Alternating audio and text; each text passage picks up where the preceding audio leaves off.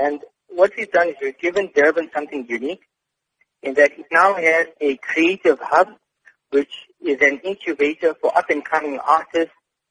in marketing, in graphic design, in arts and culture, which allows them to grow and to interact with like-minded people. With that, we've seen an extent where the neighboring buildings and properties and the entire area has now seen a reciprocal investment